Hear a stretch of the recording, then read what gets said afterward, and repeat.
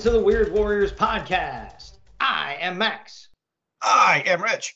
And on this podcast, we will be focusing on the Weird War Tales comic book series published by DC Comics from 1971 to 1983. And on this episode, we'll be taking a look at a giant-sized issue of Weird War Tales, number 36, an anniversary issue, a clip show, a beast of a comic book. So before we get going, Rich, we'll hit you with some non-retroactive history.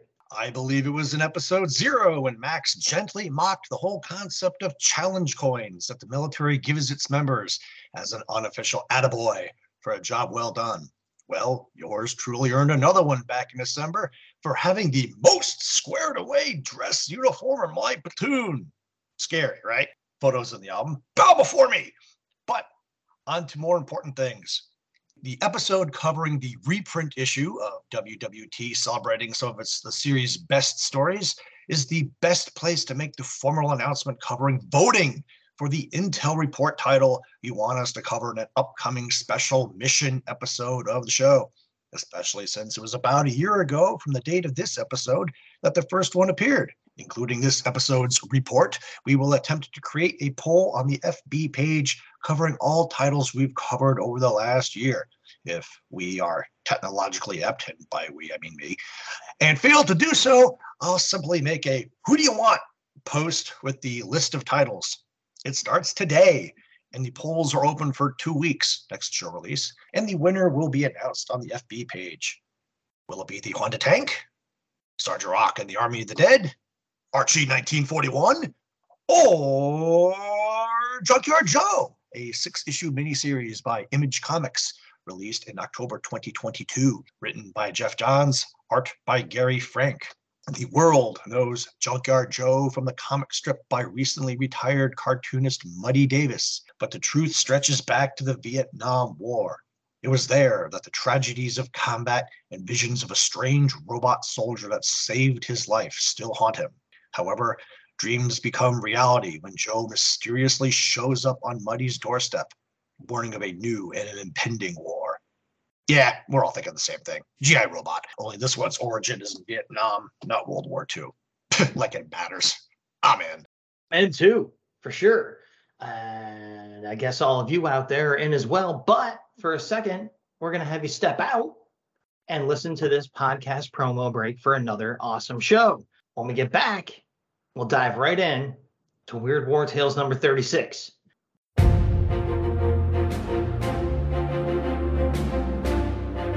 Dr. Fate, Dr. Midnight, Starman, Johnny Quick, Wildcat, Power Girl, the All-Star Squadron, Firebrand, Amazing Man, Huntress, Cyclone, Sandman, Mr. Terrific, Commander Steel, Seven Soldiers of Liberty Bell, Infinity Incorporated. Those are just some of the celebrated and beloved heroes associated with Earth 2 and the Justice Society of America.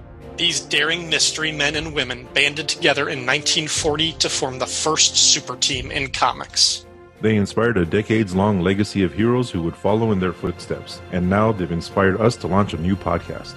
Justice Society presents a new anthology on the Fire and Water Podcast Network featuring a variety of theme shows with different hosts celebrating some of their favorite comics and characters associated with the Golden Age of Comics, Earth 2, the JSA, and beyond. Join the fight for justice and subscribe to Justice Society Presents on the Fire and Water Podcast Network. And we're back. So, as I promised before the promo and at the top, we're going to take a look at Weird War Tales number 36. So Rich is here to hit you with the giant size cover detail. There's a Weird War Tales 50-cent giant banner along the top with the head of death and a U.S. helmet grinning out at you. The main WWT title is in red over a blue sky. Art by Joe Kubert. A towering Neanderthal swings a stone axe through the rifle a desperate GI is using to try to parry the blow. In the background, a crowd of Neanderthals watches in a jungle setting, with what used to be called a Brontosaurus also watching off to one side.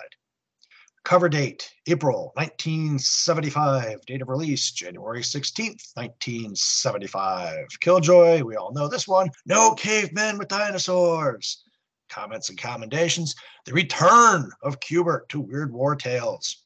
Long overdue. Joe is no doubt channeling his inner Tor here, which perhaps not coincidentally has a full-page ad inside the comic. His inks on the background cavemen are really heavy, but I'm so happy to have Joe back, I'm not going to whine too much. Solid cover, a bit reminiscent of the cover of issue 18. All right, Rich isn't going to whine too much, but I am. Big surprise. This cover actually felt a little flat to me. I know, heresy, but I gotta say, it just doesn't feel all that exciting or dynamic to look at. The events on display here should feel tense and visceral, but they kind of feel like a dress rehearsal instead. I've grown used to LD's dramatic pieces on most of the covers of this series, and this one feels a bit phoned in, especially for Joe Kubert. So I'm gonna duck behind a rock and hide from the slings and arrows out there and let Rich take y'all into the first original story in this giant-sized issue.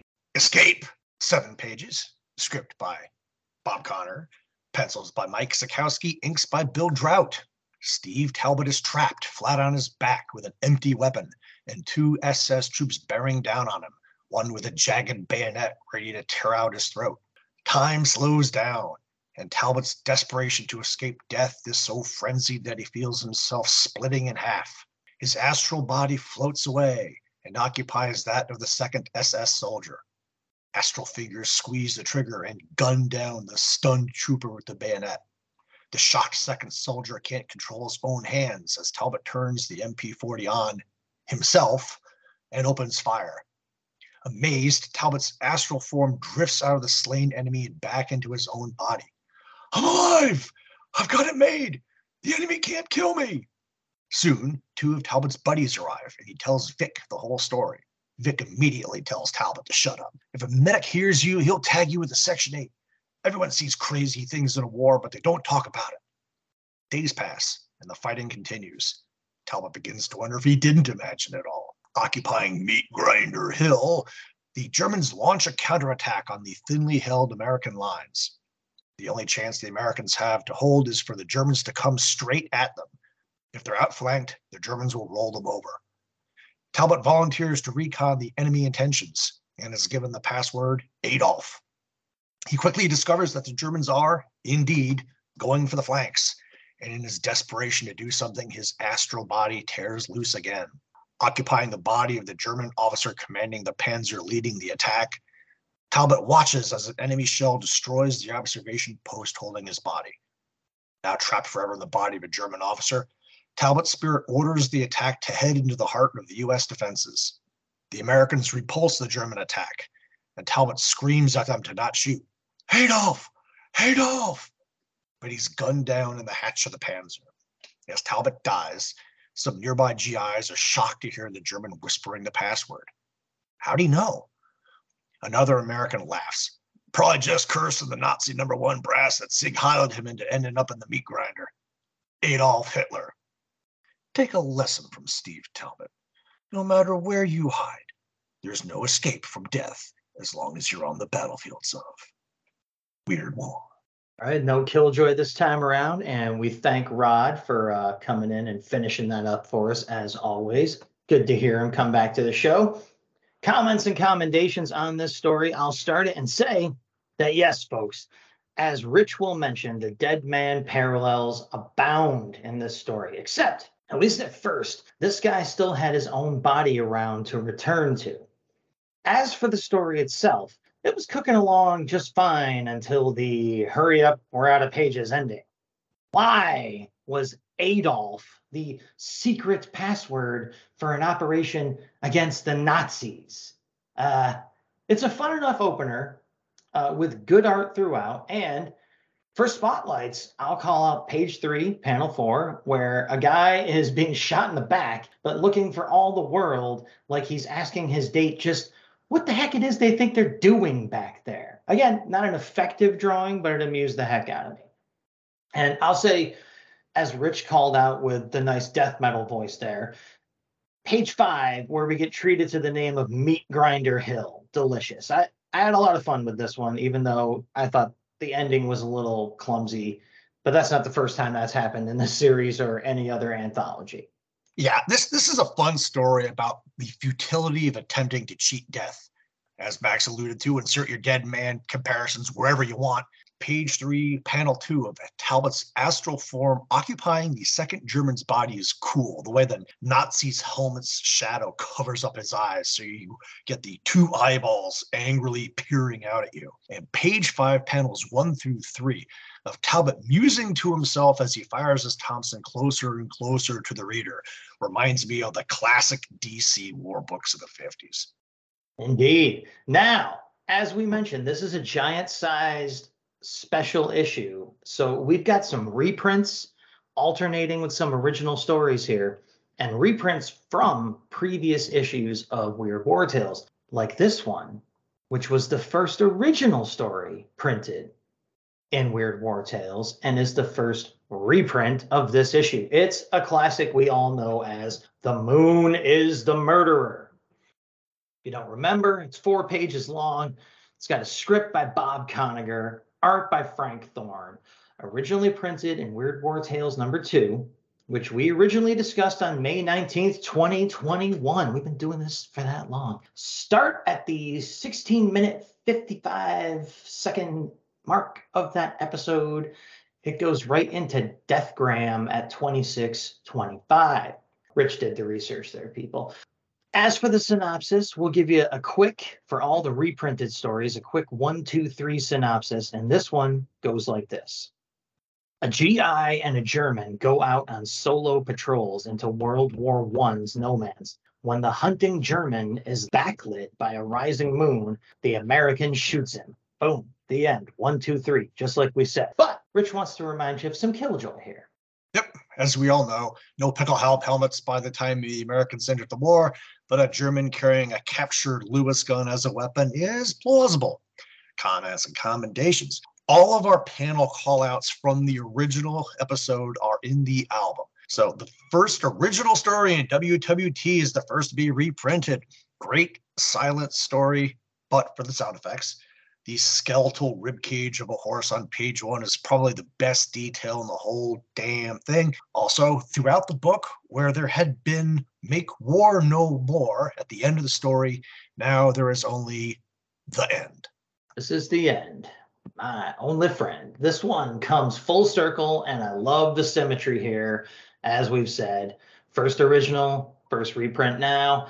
I still love this story. In fact, even though the opening tale in this issue wasn't all that bad, this one looks so good by comparison that it really just drives its pedigree home. It was a winner then, it's a winner now, it's a winner forever.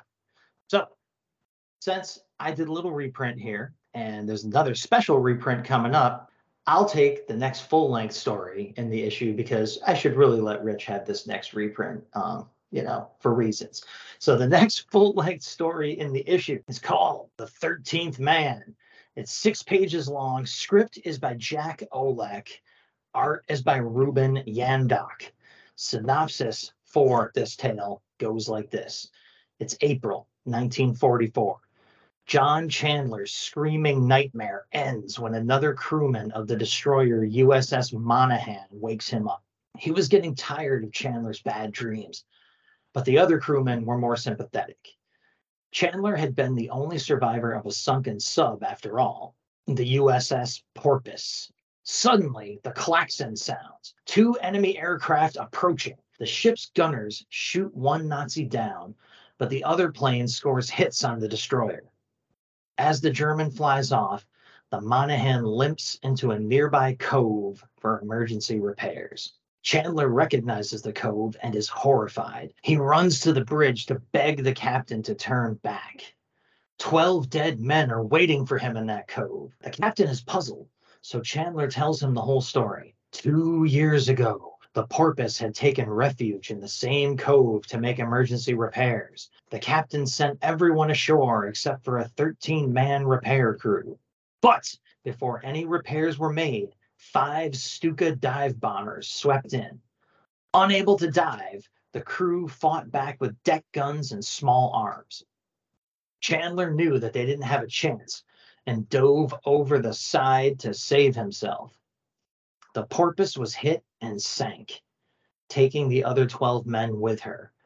Swimming ashore, he'd reported to the other crew members that he'd been blown over the side, but the 12 dead men had been haunting his dreams ever since. They were still there, waiting. The captain is furious. He orders Chandler to be arrested, pending a court of inquiry. But at that moment, 3 German aircraft attack. The Monaghan opens fire as a bomb slams into her. Once again, John Chandler dives over the side, leaving his shipmates to their fate. But the destroyer is more heavily armed than the submarine and shoots down all 3 bombers. The captain turns to tell Chandler that they had been luckier than the Porpoise had been, and is puzzled to see where the seamen had gone.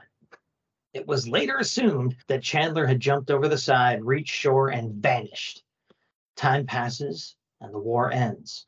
A pair of vacationing scuba divers that later discovered the wreck of the Porpoise saw the skeletons on her deck and notified the authorities. Later, Navy divers photographed the wreck and make their final report. 13 skeletons were documented, which was odd because only 12 men had gone down with the sub. The divers pull one photo in particular out of the file and hand it to the commander. One skeleton wasn't lying flat on the deck with the others. In fact, it looked like it had been struggling to get to the surface, but the others had grabbed him and held him down. His dog tags read, John Chandler. He was back where he belonged, with the Porpoise's skeleton crew. A little Killjoy history minute. There have been 6 U.S. ships named Porpoise, and the last 2 were submarines. The SS-172 was an older sub, stationed in the Philippines when the war began, and would ultimately go on 6 patrols and sink 3 Japanese ships before being reassigned as a training vessel in September of 1943. She survived the war and was ultimately broken up for scrap. There's no record of a USS Monaghan as spelled, M-O-N-A-H-A-N, but there were 2 destroyers spelled Monaghan, M-O-N-A-G-H-A-N. The last, DD-354, got underway during the attack on Pearl Harbor and sank a Japanese midget sub inside the harbor with depth charges. She would earn 12 battle stars during the war in such actions as Coral Sea, Midway, and the Philippine Sea, before foundering in Typhoon Cobra on December 18th, 1944. Only 6 members of her crew of 250 were rescued.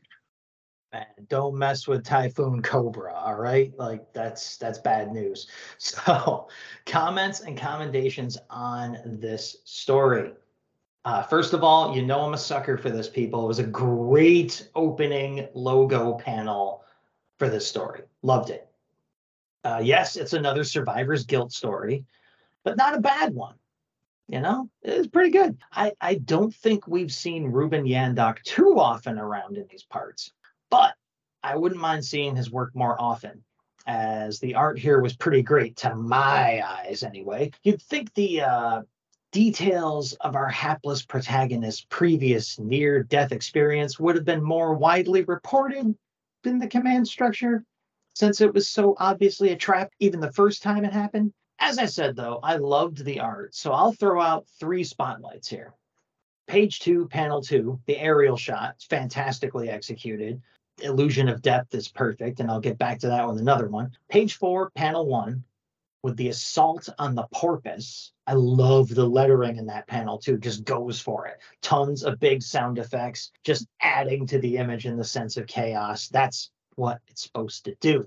And then page 5, panel 5, with the very interesting execution of perspective, again, used for the latter-day vacationing divers' discovery of the downed, drowned, and the doomed. That's just an excellent panel, in my opinion, with the ripples in the water above and everything. That had to be a hard one to figure out how to draw, but Yandok made it look effortless there. Revenge from beyond the grave, and another coward gets his. I really enjoyed the story, but Yandok had a couple issues with scale. The sub appears to have doubled in size between pages 3 and 4 if you compare the size of the sailors to the conning tower. And on page 5, panel 2, it looks like Chandler dove over the side of a battleship. The hull is so big. I've been aboard World War II era subs and destroyers because, of course, I have. They're much smaller than portrayed here. Favorite panel is probably the obvious, page 6, panel 5, where the skeleton crew is holding Chandler under. Hey, where do you think you're going? Yeah, I mean, that is also, the whole story was drawn well, again, in my opinion. So like I said, we're moving on to a reprint here, and I'm just going to let Rich dive right into it. I see what you did there. The Pool, 6 pages, script by Len Wein and Marv Wolfman, art by Russ Heath. Originally printed in Weird War Tales 3, which we originally discussed on June 2nd, 2021. Start at the 1946 mark. We return to story at 4930. 1, 2, 3 synopsis. 12,000 years apart. 2 groups of cavemen and a group of German and American soldiers fight to the death to control a desert oasis. Everyone dies, and the pool waits. No Killjoy, because how could there be? Comments and commendations. Russ Heath, awesome. The end. Again, all of our panel call-outs from the original are in the album for this episode because it's still so freaking awesome, and we gave it the appropriate amount of love then that there's nothing to add. So much like the band Anthrax and their indisputably classic song, I'm the Man, the pool will remain the hardest ever. It's another winner and still champion. This is one of the best comic book stories I've ever read, period. So only seems fair that I should cover the next reprinted story, almost to make up for my ecstatic high of getting to reread The Pool, and take a look at a lovely little reprint of a story called Monsieur Gravedigger. Sigh. It is 8 pages long, or is it? Script is by Jerry DeFuccio. Art is by the awesome Reed Crandall. The story was originally printed in Weird War Tales number 2, which we originally discussed on May 19, 2021. Start at the 41:30 mark to begin the haunting that will follow you with this story. 1, 2, 3 synopsis is: a unit of the French Foreign Legion under the command of the inhuman Sergeant Major Loubet, known as Monsieur Gravedigger, battles desert raiders. Snitches get stitches, desertion plots, torture, action and intrigue. It's Beaugest. What is that? How do I say that? Beaugeist. I know it's a. I've never seen it. It's a classic French Foreign Legion movie. Yeah, that was where I was going with that. So I'm leaving that in there. Obviously, Rich wrote that part of the script. So he says, Rich wants people to find him Gary Cooper or Ronald Coleman, who must have been in some adaptation of one of those movies. And he found a way to make this revisiting of Monsieur Gravedigger even more difficult for me than it should have been. So, you know, that's saying something, folks. As I said, maybe he gets a challenge coin for that. I don't know what you do in your little clubhouse with your coins and whatnot. So there's no Killjoy. I'm going to run right into comments and commendations so I can try to shake off the curse. And I'll say, reading this story again made me feel like the main character in an Edgar Allan Poe story. Nice place, classic even. But I was also pretty sure that I was losing my mind. Or was I? What if that's what the story wanted me to think? What if, by convincing me that I'm going mad, the story itself will become sane, even as I descend into the bottomless depths of insanity? How can I possibly know? From this day forward, may I read Monsieur Gravedigger nevermore. As stated earlier, all of our panel callouts from the original are in the album for this episode.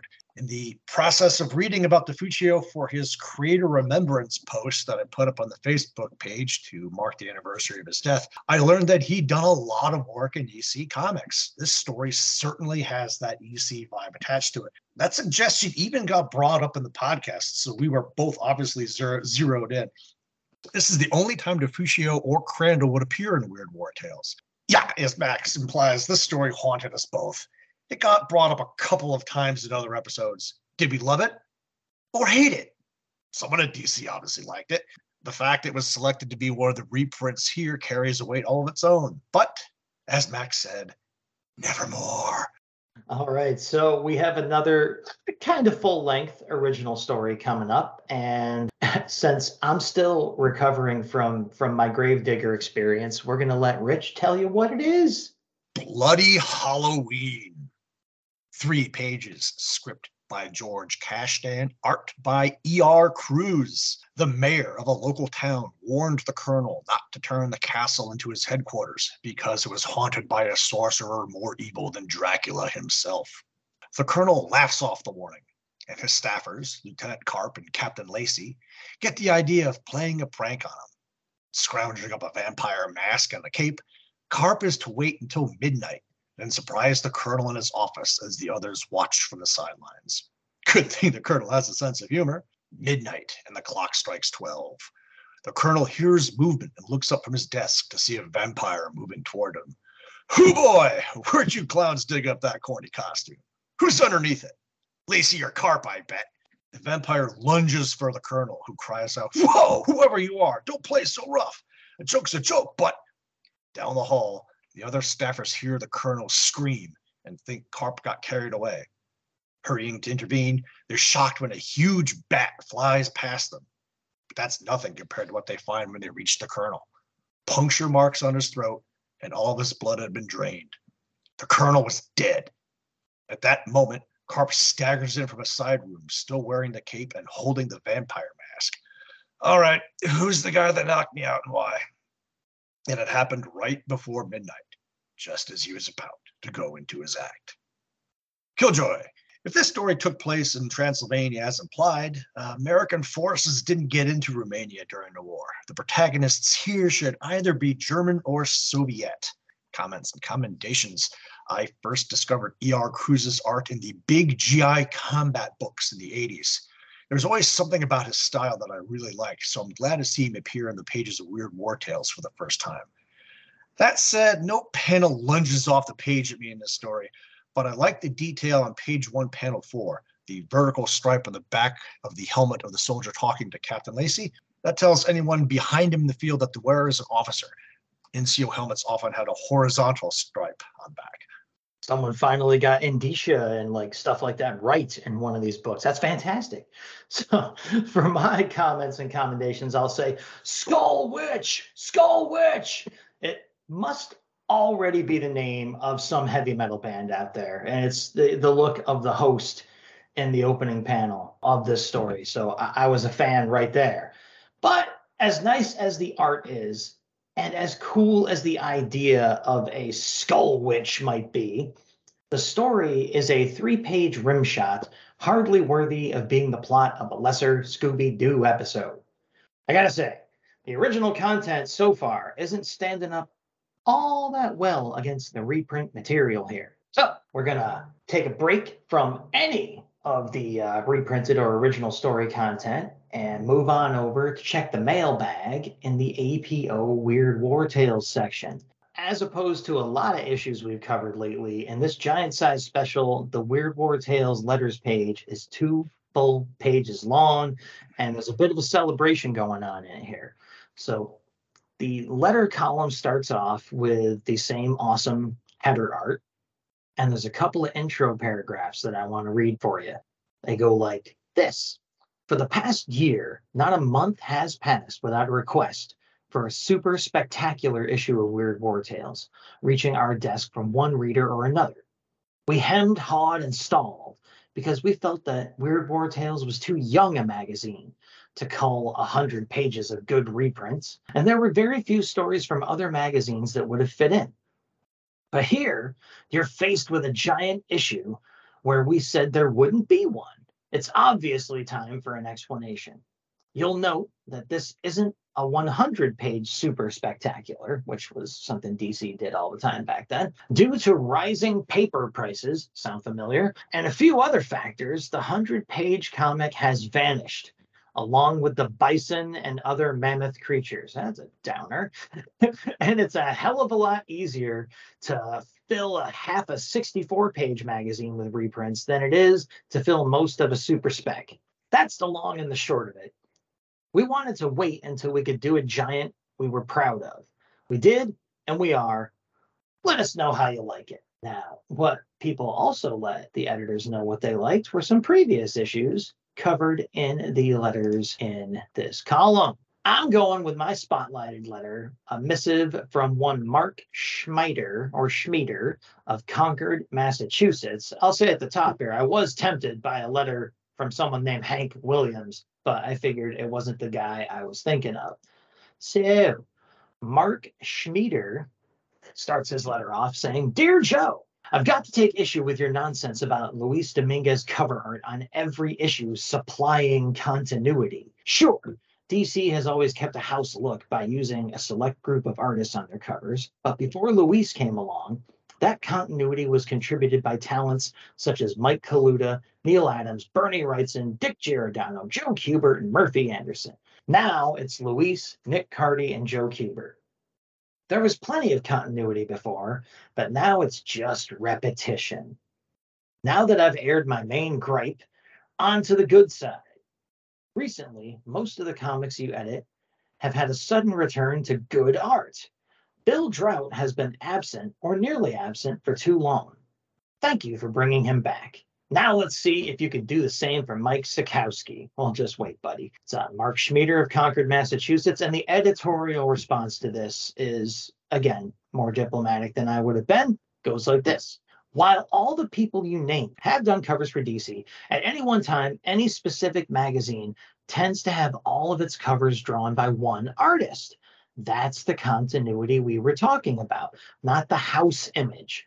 We may change that occasionally or switch artists, but we remain believers in giving each magazine a distinctive look, a sure way to catch readers at the newsstand. Yeah, that Mark just wasn't paying attention. I don't know if he just doesn't like Luis or what, but most series back then kept the same cover artist for as long as they possibly could. And yeah, there was a stable of people they could rely on to do covers across the board. But again, we've got Joe Orlando here, who's much nicer than me and provides a perfectly explanatory answer. So there we go. My letter comes from Robert Greenberger from Jericho, New York. Dear Joe, I hope you follow some of Linus Sabala's suggestions. They would make the mag far more interesting than it now is. I'm tired of World War I and II, Vietnam, and earlier period stories. Go way back and let's see Indian Wars, Chinese Wars, Norse gods in battle, etc. This magazine had great potential when it started out. Let's see you fulfill some of it. Maybe even do a Viking era story heralding the return of the Viking prince. Well, this guy obviously didn't remember that one story where, Loki shows up and all the survivors were battling that witch on that shipwrecked island and everything. So it has been done. Pick up some back issues, man. And Joe responds with, the Viking prince is Joe Kubert's character. And if he shows up anywhere, it would be in a Kubert edited mag. But a Viking era story is a good thought. But like it's just said, they already did one. So yeah, in all honesty, I selected this letter because we just did our next 5 special mission with the Viking Commando, and I couldn't resist. The APO Weird War Tales letters page ends with a couple of paragraphs called The Story Behind the Story of Weird War Tales. And it goes a little something like this. Since Weird War rarely gets enough mail for us to be picky about our single-page columns, we've got quite a bit of space left over with this month's 2-page arena. Since this is our first and only giant, we're going to make use of this freedom to look back at the beginnings of WWT. Few fans know it, but this issue really brings Weird War Tales full circle. At the beginning, Weird War Tales was not going to be a magazine of its own, just 2 issues of the Super DC Giant reprint series, which was then running. Editor Joe Kubert assembled a collection of classics and added a new introduction and a short story relating to the cover. But then Super DC Giant was canceled and WWT was put on the schedule as a regular bi-monthly. Caught unprepared, the magazine was launched with its very heavy reprint content. It took Kubert several issues to get into the swing of doing new stories for this very different mag, and the output was low, although very good, as shown by the stories reprinted in this issue. Kubert eventually gave up all of his war mags, except for his beloved Our Army at War with Sergeant Rock, and Weird War Tales came our way. The reprints were eliminated, and a monthly frequency assumed, and here we are today. Happy, except for the fact we've never been able to inspire much reader comment on WWT. And then he just goes into the usual, please write, paragraph after that. So. That's kind of always been a mystery to me that this book didn't receive a lot of letter writing back in the day. The ones they get in are quite opinionated and entertaining, so that's cool. But that being said, just it's odd what people will write into and what they won't write into. I've always been kind of confused by that one. So speaking of things I'm confused by, I'm going to take a little break to add a little note here before I cover the next reprint story, give myself a little bit of a sanctuary and say, I think that the Robert Greenberger, the Bob Greenberger letter that you read would probably be from Robert Bob Greenberger, from his Wikipedia entry here, born July 24, 1958, an American writer and editor known for his work on Comic Scene, Starlog, Weekly World News, and Hellboy 2, and for executive positions he held at both Marvel Comics and DC Comics. So I am connected to Bob Greenberger on social media and stuff like that. I'm pretty sure that letter was from him. So that's just, cool little bit of seeing a pseudo famous person in the industry pop up in a letters column. So I can put it off no longer. I have to cover the next original story. It is a reprint, but it's not a reprint from Weird War Tales. And I'm procrastinating again. It's called The Day After Doomsday. It's 2 pages long. Script is by Len Wein, who can do better. Art is by Jack Sparling, who I could say the same about. It was originally printed in House of Secrets 86 from July 1970, so not that far back from the release of this issue. The synopsis of this 2-page story goes a little something like this. A week after the bombs fell, the last man on Earth dragged himself out from under the rubble. Walking down the street lamenting the fate of mankind, he's shocked when a bullet just misses his head and strikes the wall beside him. Diving for cover, he's further amazed that it's a woman firing at him. He calls out to her to stop shooting so they can talk, and she does, although she keeps him covered as he approaches. He convinces her that if she kills him, mankind will die with him. She surrenders the weapon, admitting that she couldn't do it. Introductions are in order. His name is Adam. Hers is Gertrude. And they walk off into the sunset. There's no Killjoy. Rich, put me out of my misery. Yeah, glad to see sexism survive Doomsday. Why don't you just hand the gun here? Good girl. Page 2, panel 4 specifically. Or am I reading too much into it? Blonde, blue-eyed, only wearing pants, because of course he is. And not a mark on either of them. Got to say, the last panel of Adam and Gertrude walking hand in hand into the sunset, happily ever after, is a bit jarring. Happily ever after. Right after she was trying to kill him. Or until they both die of radiation poisoning in a week and a half. Welcome back, Waste of Space, DAD, dud of the issue. Goddamn Day After Freaking Doomsday does it again. Where's my shrunken farmers getting eaten by their own chickens when we need them? I'm taking a break, and I'm going to let Rich take you into a much better story here. Just a full-lengther that is original to this issue. Please, Rich, make the pain go away. Colonel Clown isn't laughing anymore. 6 pages. Script by Arnold Drake. Art by favorite of the show, Frank Robbins. Synopsis. 1 million Jews are penned in by Nazi steel in the ghetto of Warsaw, shut off from the outside world. Despite that, a crude parody of human warmth and humor finds a way to survive in the form of underground nightclubs. Ucel Enrensky had performed before royalty before the war, but now he performs here as a clown, complete with orange wig, red ball nose, and oversized shoes. Impressions are his forte. Roosters and ducks are easy, but his greatest impression is that of Adolf Hitler. Holding a simple pocket comb under his nose, he does the Nazi salute and launches into his tirade. Ja, Sieg Heil! I am der Führer, and there is no one Führer as fury as me. Ja, I am the furious Führer in the world. To keep the noise of their gleeful enthusiasm down, the Jewish audience drummed their fingers on the tabletops in place of clapping. A sign on the wall reads, Club you sell, never a charge for laughter, but laugh softly. Der SS is listening. Indeed, at that very moment, Colonel Schroeder is getting a squad of soldiers together just outside to storm the club and arrest everyone they find. When they kick the door down and charge inside, Ussel stops the audience from fleeing. Don't run! They'll only give them an excuse to shoot you. Schroeder slaps him. You are charged with crimes against the person of the Führer. I hereby indict, convict, and condemn you to death. The sentence would be carried out on sight immediately. Given the chance to say a few last words, Ussel only crows like a rooster before being riddled by MP40s. Later, Ussel's costume props are delivered to Schroeder, and he looks forward to sending them to Hitler as proof the Jew clown was dead. The phone on his desk rings. Schroeder is infuriated to hear that one of the German informers is warning of a Jewish uprising in the ghetto. Nonsense! They wouldn't dare!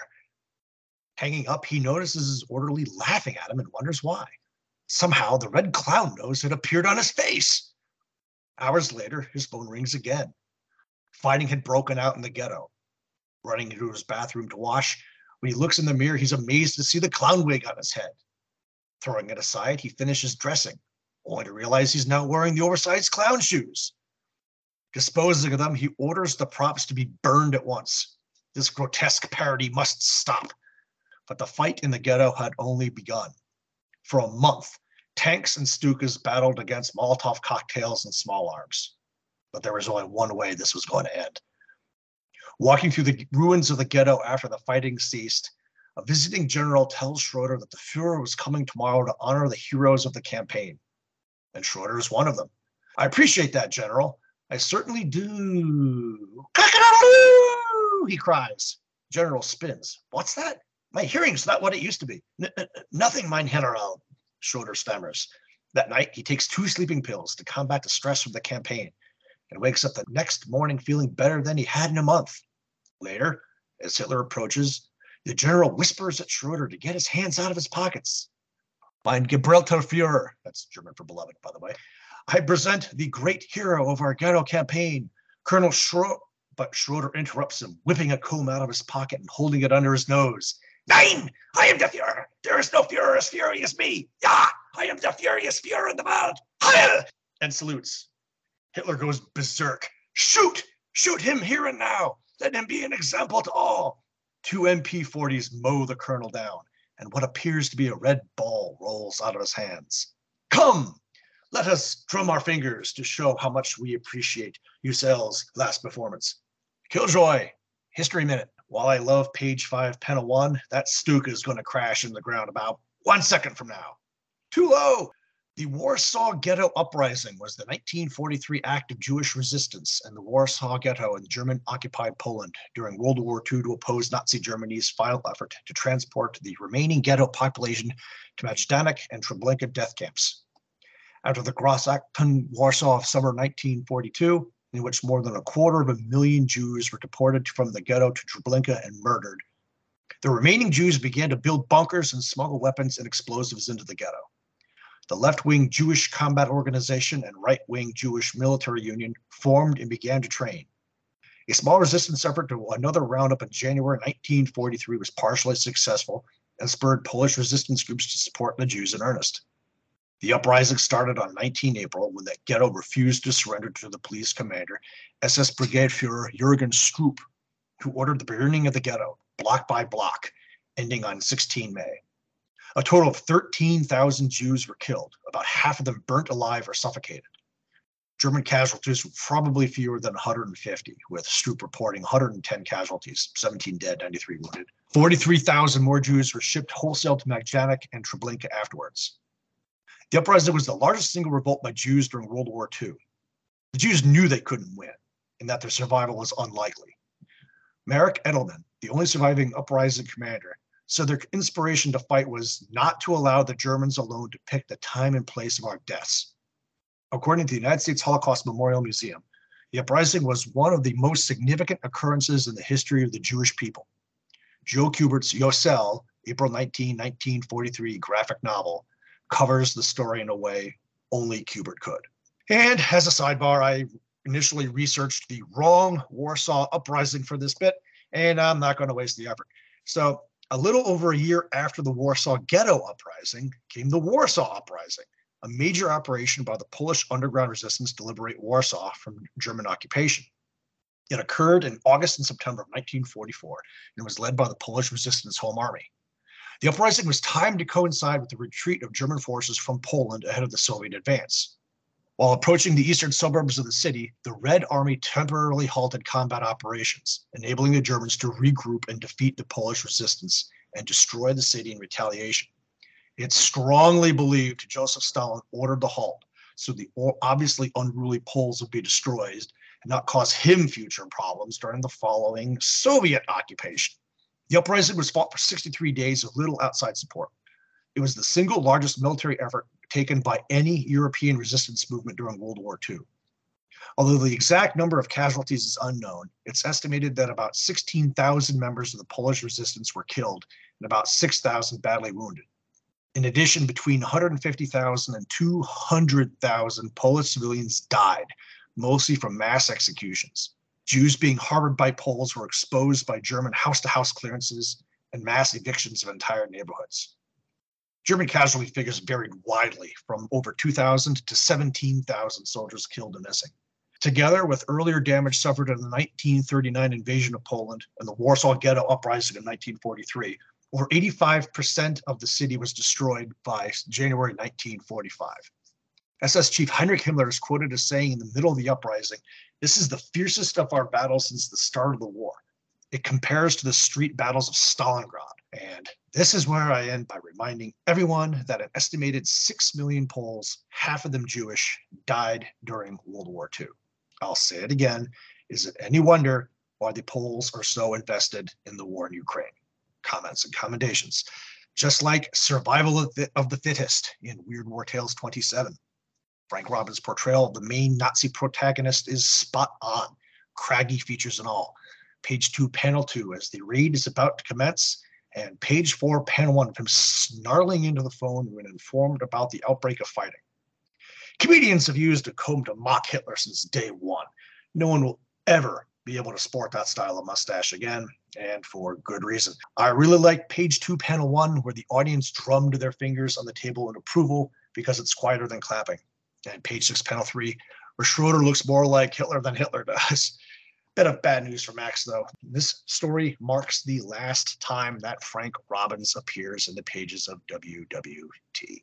Well, first off, Rich, I want to thank you for the 2 big history minutes there. Those are fantastic. And it feels a little hard to move on to a somewhat lighthearted story about a clown's curse, but I'm going to do it anyway. So, a farewell to Frank, say it ain't so. Well, at least his art is typically great in these few pages. I liked the little touch of the Orthodox prayer box tied to the host's skeletal head in the excellent opening logo panel, again, making me very happy. And of course, the page 1, panel 3, Der Führer shot, as well as the grim aftermath of the so-called magnificent victory on page 5, panel 2. Just, if he has to go out, he does it in Frank Robbins style. Everything in this looked cool to me. The utterly surreal curse of the clown in this story serves as just enough of a head-tilting twist to elevate the writing above what it could have been. It feels like kind of an odd PTSD acting on the murderous Nazi. You're not sure if this is supernatural or if he's doing this to himself because something in his mind snapped. That's kind of left up to you. I liked this one a lot better than the previous original stories collected in this issue, for sure. So, with another original tale out of the way, we're going to move on to another reprint from a previous issue of Weird War Tales. This one features our returning champion, Joe Kubert. It's called Deathgram. It's 2 pages long, created entirely by Joe Kubert, originally printed as the cover story in Weird War Tales 2 as Behind the Cover. which we originally discussed on the now oft-mentioned May 19, 2021 episode. As stated earlier, it starts at the 26-25 mark in that episode. The 1-2-3 synopsis goes like this. Judy wakes up from a nightmare in which Johnny is killed at the front. Her mother can't convince her it was just a dream. The doorbell rings, and it's Johnny. He'd been wounded and sent home. But before he'd left, he had swapped dog tags with a buddy for luck. He finds out his buddy was killed in action at the same time Judy had her dream. Killjoy. The best thing about going over stories we've already gone over is that it gives you the chance to catch things we didn't catch the first time. Granted, we were still playing with the format hard in the first few episodes, but I'm still surprised I didn't killjoy the whole swapping dog tags for luck thing. There's a super obvious reason why that's frowned on, and I don't even have to say it because they all but say it here. Johnny gives his tags to Joe. Joe gets killed wearing Johnny's tags. Johnny's family erroneously gets told by the War Department that Johnny is dead. Don't put your loved ones through that. Comments and commendations, broken record, all panel callouts from issue 2 are in the album. Kubert awesome. This might actually be a true Weird War tale because something like this very well could have happened. Indeed. And since I dared cast aspersions on Kubert earlier, I'll heap some deserved praise on him here. I found this story pretty vapid the second time around. I think I did the first time too. But the art just makes it infinitely better than it otherwise could have been. This is a gothic soap opera in panel form. It's all the drawings are incredibly good. So, Joe, I'm sorry, but I'm giving you your props where they're deserved. Okay? So, with that awesome reprint out of the way, and since we made Rich talk a lot on the previous original story, I'm going to take the final original tale, the final tale, period, in this issue. It is called The Deadly Seeds. It's 3 pages long. Script is by our buddy, George Kashdan, and art is by another buddy of ours, Alex Nino. Synopsis of this little tale goes like this. A 3-man team of OSS agents parachutes behind enemy lines to capture a Nazi scientist. Dr. Klopfke, I'm leaving it as that, that's how I'm pronouncing it, is quickly found, and he's ordered to pack all his notes and come with them. But the doctor presses the alarm. A firefight with the guards erupts, and the Americans are forced to run. But not before they lob grenades into the doctor's lab to destroy his project. Walking through the forest, they wonder what the doctor had been working on. I guess that's neat to know, huh? Something to do with plants, probably. His lab had been loaded with them. Suddenly, vines like steel cables lash out and grab the 3 men. They're hoisted into the air and are brought back to what appears to be a massive Venus flytrap. Feed me, Seymour.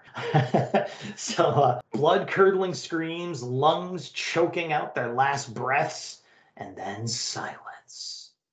There's no killjoy. I'll hit you with the comments and commendations first here. So, okay.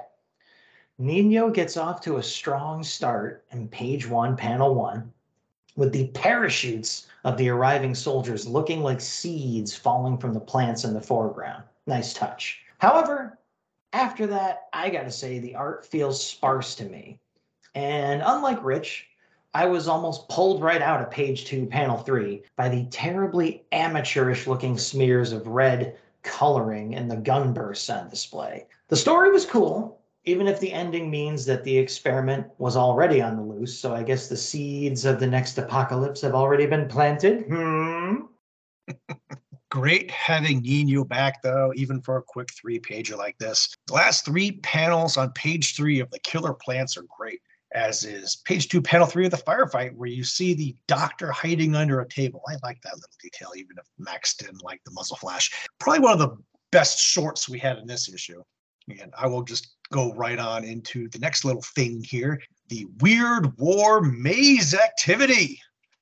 Script by Bob Razakis, based on cover art from Weird War Tales 28, which we originally discussed on October 5th, 2022, just a little while ago. Rosakis did a lot of these game puzzle pages in these books. This is actually a neat tie-in considering the Americans were trying to escape from the island of forgotten warriors in that issue. Yeah, man. And someone found a use for that giant freaky looking head from that cover. It's perfect. And I got to say, Bob Rosakis, not only is he the answer man from all these comics back in the day, but you can rely on him for puzzles and games too. This reminded me of Marvel's short-lived Fun and Games series, which I enjoyed as a kid back in the day. It was a go-to comic for weekend camping trips. I'm not even sure how long it was around, but my brother and I had a blast with that series, and this sort of brought it right back for me. So the story and maze activity content out of the way here for this giant-sized issue, we're going to move on to our spotlighted ads, and Rich will kick it off. Yep, build this 7-foot robot. Big 18 by 24 foot plans, only $1. Very easy to make for a couple of dollars or less using scrap items. You make it walk and carry things because you are inside of it. Get your plans for this 7-foot monster, plus our catalog. $1 from Midland, Texas. Yeah, I kind of have to wonder if this is how Tony Stark got his start. And yeah, because Max goes all hog wild in his ad section, I went and found a second one. Indian Lincoln cents by the pound, dated at least 30 years ago and back to the 1880s. 1 pound, $10. Sample sack of 25, $3. At $1 per pound, postage and handling. Mrs. Penny Fisher from Encino, California. Yeah, okay. I'm calling BS here. There's no freaking way that Penny Fisher is a real name in this situation. Did Penny Fisher go fishing for pennies to gather all these coins? Is that a name or a title? What's her husband's name? Bill Fold? Once again, it's these odd little ads providing a large measure of personal entertainment in this comic book. Yeah, man, those are two winners right there. I especially love that you went and found the Lincoln cents by the pound. My eyes glazed right over that, and I'm glad yours didn't because that's hilarious. So for my ads, as Rich mentioned, I go a little buck wild here, but I'll keep it quick for you. It's a giant-sized issue, so I'm making with a giant-sized selection of ads. In any other issue, I'd settle for breathlessly reading the Batman versus the Mummy Twinkies ad, which I'm going to breathlessly read anyway, so I'm not going to make it that quick for you. The Twinkies ad, it's a full-page comic strip ad. You know how these go, people. It says Batman and the Mummy, and you've got Batman and Robin on the scene, and Batman begins with, "The Mummy has captured the professor and his beautiful daughter. Great Cheops! They violated the tomb of his ancestors and he wants revenge. I'll roll this 2-ton stone. They'll never get out alive. Even my special mummy ray gun won't stop him. Well, after all, you can't kill a mummy. Right, he's already dead. What'll we do? We've got to have a secret weapon. I've got it. What is it? We've got to act fast. We'll lure him away with an offer he can't resist. Seems I've heard that somewhere before. What's that? Delicious Hostess Twinkies. I can't resist the moist sponge cake and creamy filling. Here he comes. I've been around for 2,000 years and I've never tasted anything so good. Now's our chance to escape. Let's go. Gee, thanks, Batman and Robin, for these delicious Hostess Twinkies. You get a big delight in every bite of Hostess Twinkies. So, as I said, there we go. There's a breathless reading of the Twinkies ad out of the way.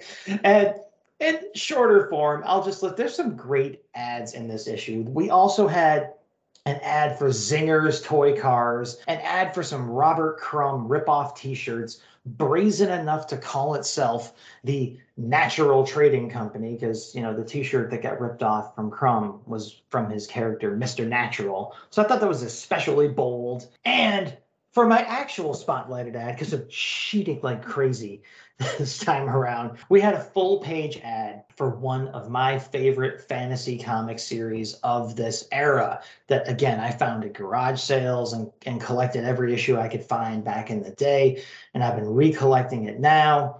I just have such fond memories of it because it was so freaking strange. You had a barbarian hero, basically Conan, who ends up swapping hands with a demon from another dimension. So he keeps a metal gauntlet on the one hand to keep his demonic impulses under control. And the full page ad just says, "The entire world wants this man dead. Why? Thrill to the saga of Claw the Unconquered, coming your way February 20th," with a beautiful piece of collage-like artwork in the background featuring Claw and the supporting characters from the series and his big old web demonic hand at the base of it all. So I just had to say that just jumped out at me because you never hear about that series anymore, and you certainly don't see a full-page ad for it in every book you look into. But I gotta add, I have been recollecting and rereading those issues now, and I'm old enough to kind of notice how the women in the first several issues of that series are all evil. So, I didn't notice that when I was a little kid. But anyway, moving on. We're going to jump away from the spotlighted ads and get to a section of our show we like to call Got Any Last Words? And my last words are, quantity shouldn't trump quality, but in this case, it kind of does, especially since there are some truly high quality old tales between these covers. I could echo Rich's choices below for the winners for sure. So I'll pick the runners up as The Moon is the Murderer for the best reprint and The 13th Man for the best original tale in this issue. We haven't had an issue this robust since the thick reprint issues started the run. 10 stories, even if 4 were stories we'd already covered. Pretty sure this is a one-off, and the title never had another giant issue after this one. This was a blast, though. It was fun rehashing some old stories and mixing in some new ones. Nothing can ever touch The Pool for overall awesomeness. But I should probably select an original story for the official win, so give me Colonel Clown. Yeah, indeed. I did really enjoy that one. Frank Robbins, baby, we'll miss you. I'll miss you a lot. So, last words out of the way, we are going to take a spin on over to our own Dead Letter office, where we take a look at listeners who stop by to say hi to us on social media, things like that. And I remind you to go to the WWPX at redbubble.com, search for Weird Warriors Podcast, get our awesome logo designed and drawn by Bill Walco of the Hero Business. Put it on any freaking thing you can imagine and have it to hold for your own forever. Okay? So that, a little bit of hucksterism dealt with. We'll move on to social media visits. This time around, the social media Dead Letter office is focusing on Weird Warriors Podcast number 37, which took a look at Weird War Tales issue number 32. And such luminaries stopped by to say hey to us as Magazines and Monsters, a show run by our good friend Billy D, Lee Sullivan, the Earth 2 podcast, Herschel Memis, Tim DeForest of comicsradio.blogspot.com, Ranger Gord of the Prairie Justice, a Greg Sanders vigilante podcast, Clinton Robinson of Coffee and Comics, who Rich just did a show with that's coming out soon in this time period, and it will be in the past by the time this comes out. The Earth 2 podcast account itself, our buddies at the Checkered Pass stopped by, Peter Watson, a few others. I got to mention, though, Rich also did some posts, some other posts on the Facebook page, which he really kicks out a lot of cool stuff for you guys to check out on. He did a post about Pearl Harbor and one about Snoopy versus the Red Baron, and more people stopped by to interact and say hey on those posts in particular. Speaking of which, it was Michael Stewart from the Save for Half podcast, Rich Gallagher, Billy Dunleavy, Ken Boutillier, Dave Marchand, Ranger Gord again, Tim DeForest again, Lee Sullivan, Herschel Memis, etc. So there's a lot going on the Facebook page, people. I shut down the Twitter account because I'm shutting down my own Twitter account, but Rich is kicking out the jams on Facebook for you. So go over there, have yourself an awesome time. So social media out of the way. We're going to move on to the Gmail account, weirdwarriorspodcast@gmail.com, where we got 2 emails from 2 of our good buddies here. I'll start it off with a letter from Jason Zeller, the founder and sole owner of the Jason Zeller Binge Listener Award. Jason says, "Hey guys, I really love covers like this. It definitely makes me think of the 1950s Marvel Comics monster covers. This one with a giant monster rampaging through the Germans. This alone would have made me pick this up as a kid. He goes on to comment on the stories within. My Enemy of the Stars was an interesting story. One of my favorite panels was PFC Wilson creeping up the stairs with the Nazi soldier ready to pounce on him from the top of the stairs. The art was so well done, I could feel the impact of the constellations pulverizing the German entourage. I especially liked where Orion pounded the tank and truck into a pulp. I am glad this had an unexpected ending, which was very different from the story about the previous sergeant trying to avoid his fate from the tarot cards. But yes, as you guys said, definitely 1970s. Day After Doomsday was not much of a story, but like you guys, I really enjoyed the art. It also brought up again the common theme in which I have always wondered if rural areas outside of large cities would continue their life as normal, like this couple on a rural farm. I like the ending of the story that felt like a reversal of the 1950s sci-fi movies. In this case, instead of animals and insects growing larger, the people grew smaller due to the radiation, but still had the predictable result of people being terrorized by giant beasts. A glutton for punishment had very interesting faces on most of the characters.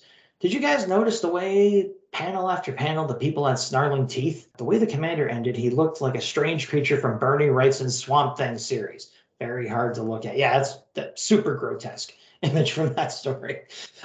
Jason says, I love the quote from the last story, Mission into Madness. These circuits are so complicated, simply destroying them would be too risky. My best hope is to reverse their feedback pattern. Instead of doing the obvious and easy thing, the soldier decided to do the impossible or MacGyver method. The panel really had me rolling. For the advertisements, I definitely thought of you, Max, on Duke, the super action dog. Looks like comic books were included too. You can't beat that.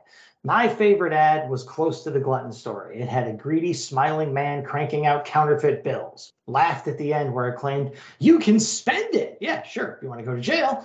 So, Jason asked Rich, in response to Rich, since you asked for the Twilight Zone reference, I had to try hard for this one. For the Day After Doomsday story, the only episode I could come up with was called 4 O'Clock, in which an evil, manipulating, self-righteous, and prejudiced man plans on changing the whole world to miniature size. As you can probably predict, at 4 o'clock, he is the only one who becomes small, and his pet parrot thinks of him as food. Take care, guys. Jason. Now, Rich can read us the other missive we got from Mike Stewart of the Save for Half podcast. Hey, Warriors. Just listen to Weird Warriors 37. And as usual, I enjoyed the show. I do have to agree with Max about the cover, though. After that description, I was expecting a kaiju versus Nazi battle to end all battles. The constellations were fun, but not the same. Sigh. The only other comment regarding the show was about the ad for the Duke dog and his gear.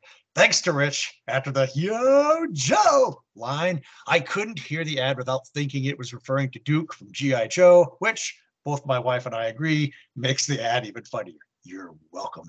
As for helping Rich with Killjoys, I'd like to, but either he catches them first or I can't bring myself to critique as a historian because, well, the rule of cool takes precedence. For example, the bombers on the cover would be flying way too low for a proper bombing run, but it looks cool, so it's a pass. Grin. Keep up the good work. Mike in Texas, Save for Half podcast. Right on, yeah. So Rich has no such mercies, so the Killjoys keep coming hard and fast because, you know, he just can't hold back. Won't hold back. It's the title. Yeah. I have to be the jerk. He has to. Yeah, I had to give him an outlet. That's one of the few things I had in mind for this show at the very start. I was like, I have to give Rich a special section where he can just unload corrections and stuff onto the stories because we're going to need it. So there we go. A really cool Dead Letter Office has come to a close. The episode's at an end here, people. And as usual, before we go, Rich is going to lift your spirits up, give you a little teaser for what's coming up next on the show. Weird War Tales 37. Normal size. With a first-of-a-kind full-length battle tale. Tim DeForest, I'm looking at you. I remember what you did last year. Tune in next time, everyone, and see what he did. What could it be? Well, you're going to have to wait to find out.